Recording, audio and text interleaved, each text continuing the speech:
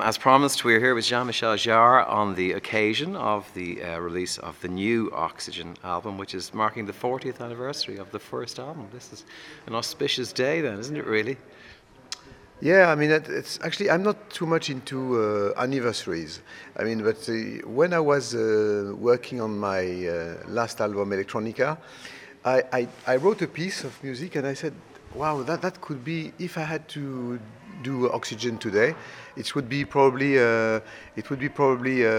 sound like this. Yeah. And then I kept this track on the side, and I said it could be fun to do what I've done for the first one.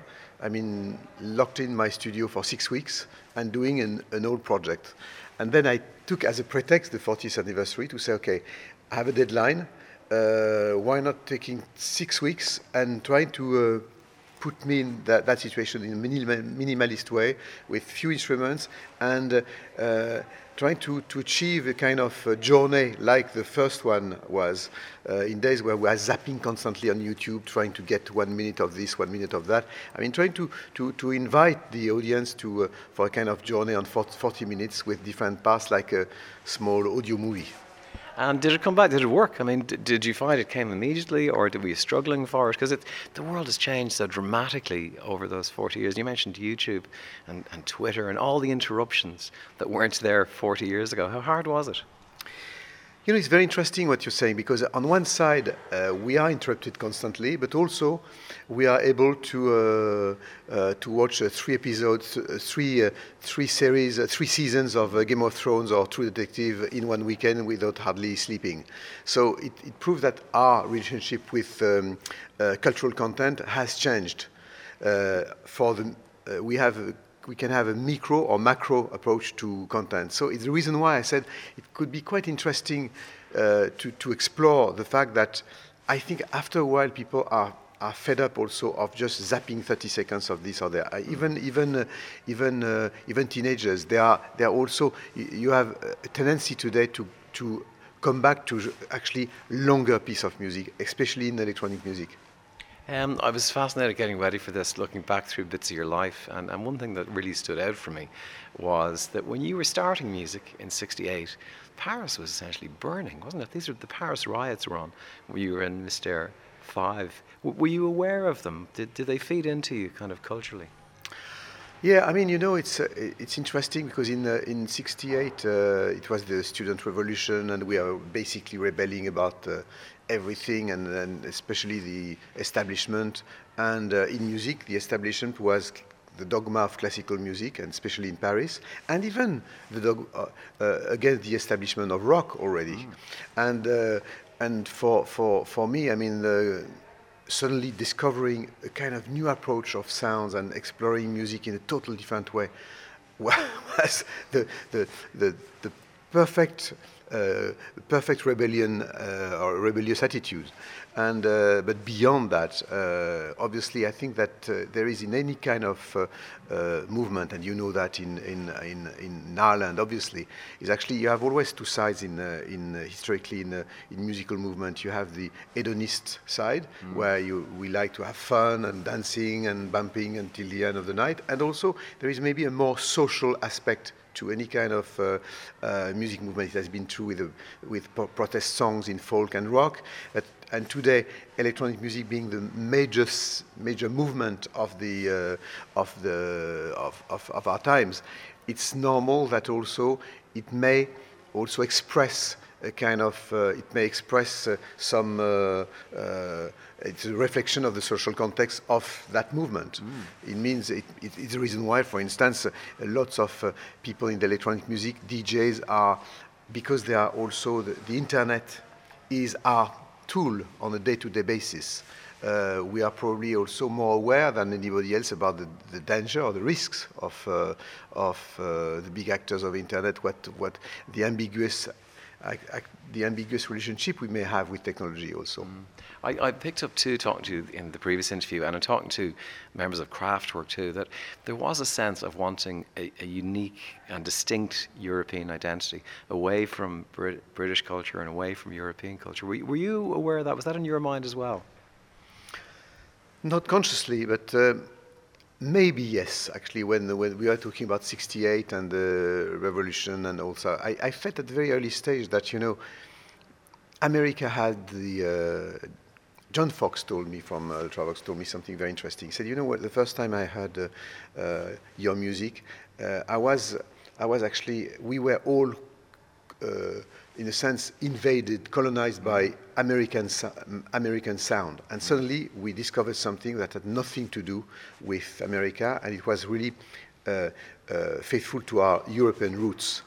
And I felt that when I started, that actually I loved rock and roll, and I used to play in rock bands, but I said, being French, what I can do, I will, even if I'm working with talented musicians, it will be always a copy, nothing original, because they had the original one. It's an ethnic music which invaded the world. I mean, the American pop and rock and all that.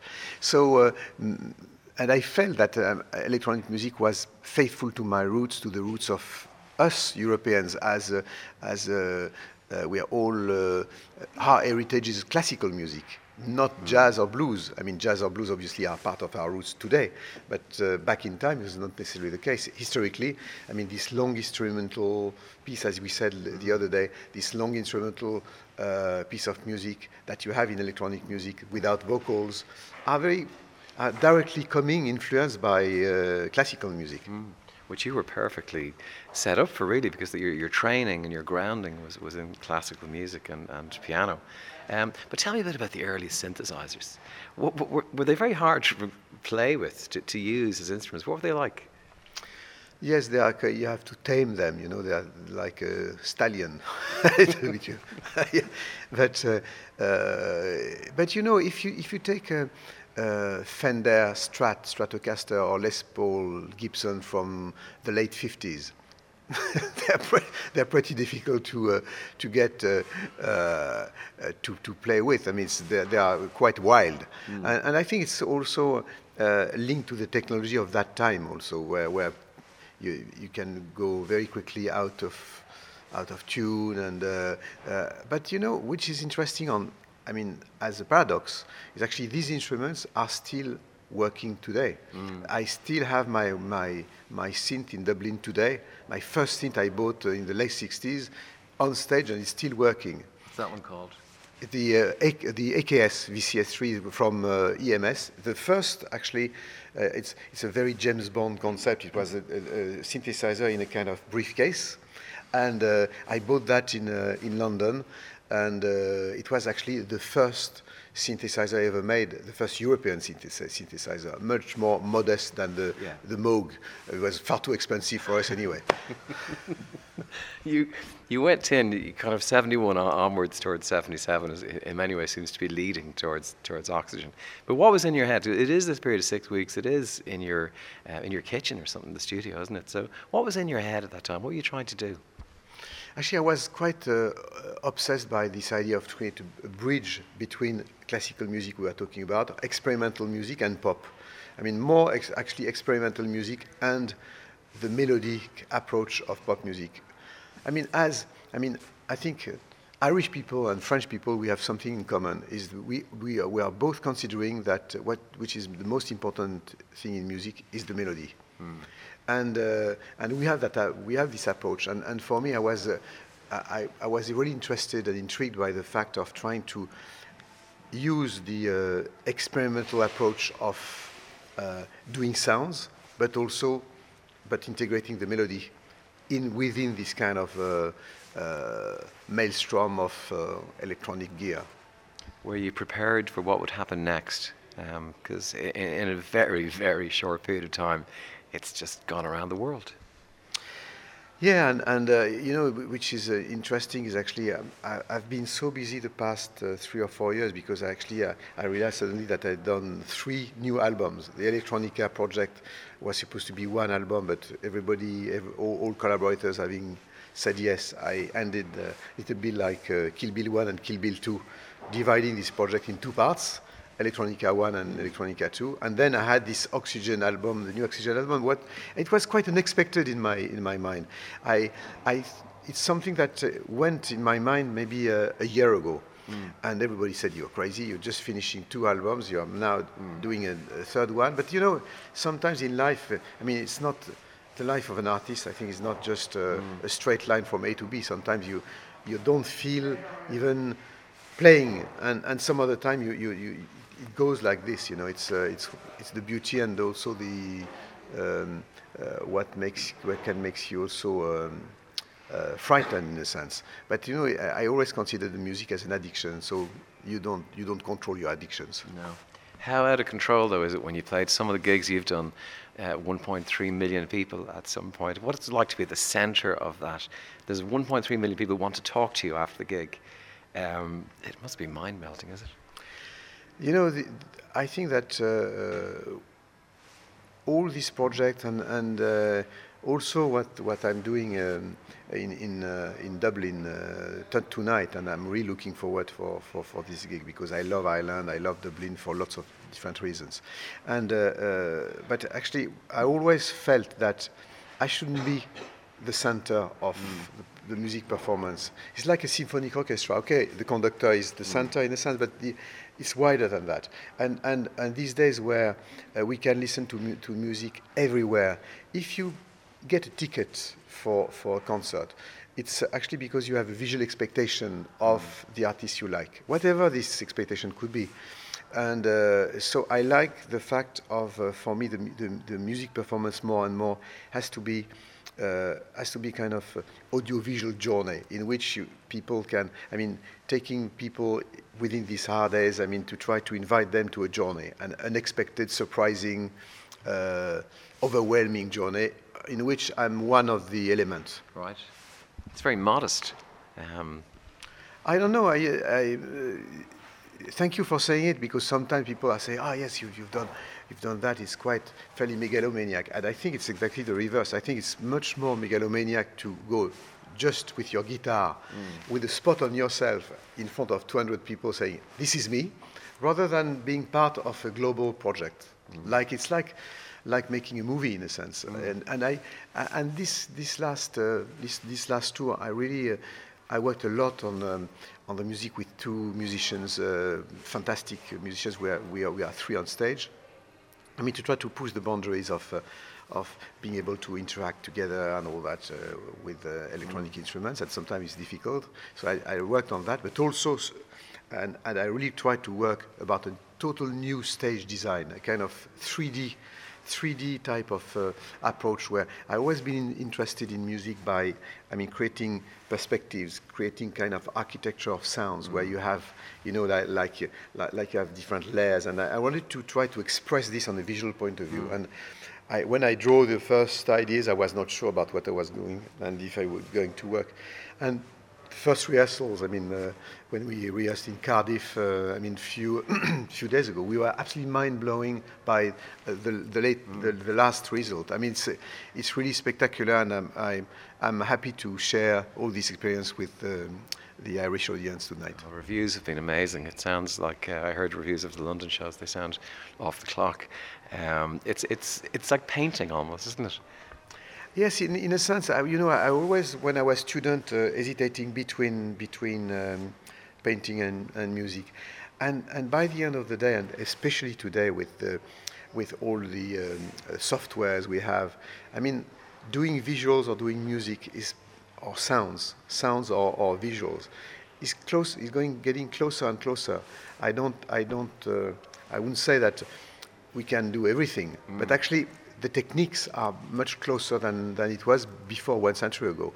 So in a sense, it's quite an excitement to be able to mix both for trying to create this kind of, as we were saying before when we talked last time, I mean, to try to create this kind of soundtrack for the film or the story that the audience can create from the feeling they have from the music and from all the graphics. Very exciting. So Electronic 1 and 2 are out, and Oxygen 3 now is about. Are you happy with how it's turned? How do you feel about it as you listen back to it? I have no idea. You know, it's like looking you at in a mirror. You don't know who you see, and this is very difficult. When I've done the music, I'm very anxious about the fact that people will take it in the right way and will use it for them. So it doesn't belong to me anymore, in a sense. So it's very difficult for me to have any kind of judgment of what I'm doing. Right. It's just, for me, it's just Oxygen again, which I just find amazing. It's like there's a headspace you can go into, and it remains this project which is different to your other works. I don't know if that makes sense to you, does it? No, absolutely, and thank you for saying this, because this is a real positive encouragement for me, because after Electronica, I went straight into this Oxygen project, Oxygen 3 project, and obviously it's a complete different story.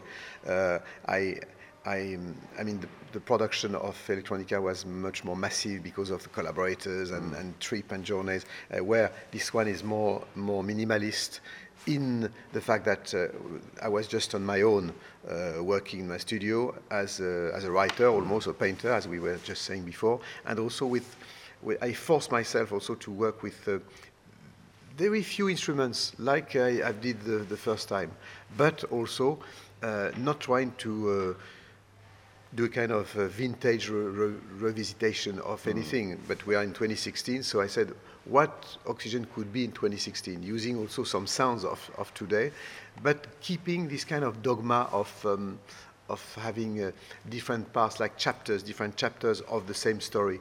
So this album is not an album with, okay, you have 7 tracks, but it's not an album with few songs. It's like the first one, an album that you can obviously listen part by part, but it's like a book or a movie. I mean, I would like that you listen to it from A to Z. Beautiful. Will you get some time off in Dublin? I know your manager Fiona is Irish, so will she be taking you around the town and showing you some of the sights?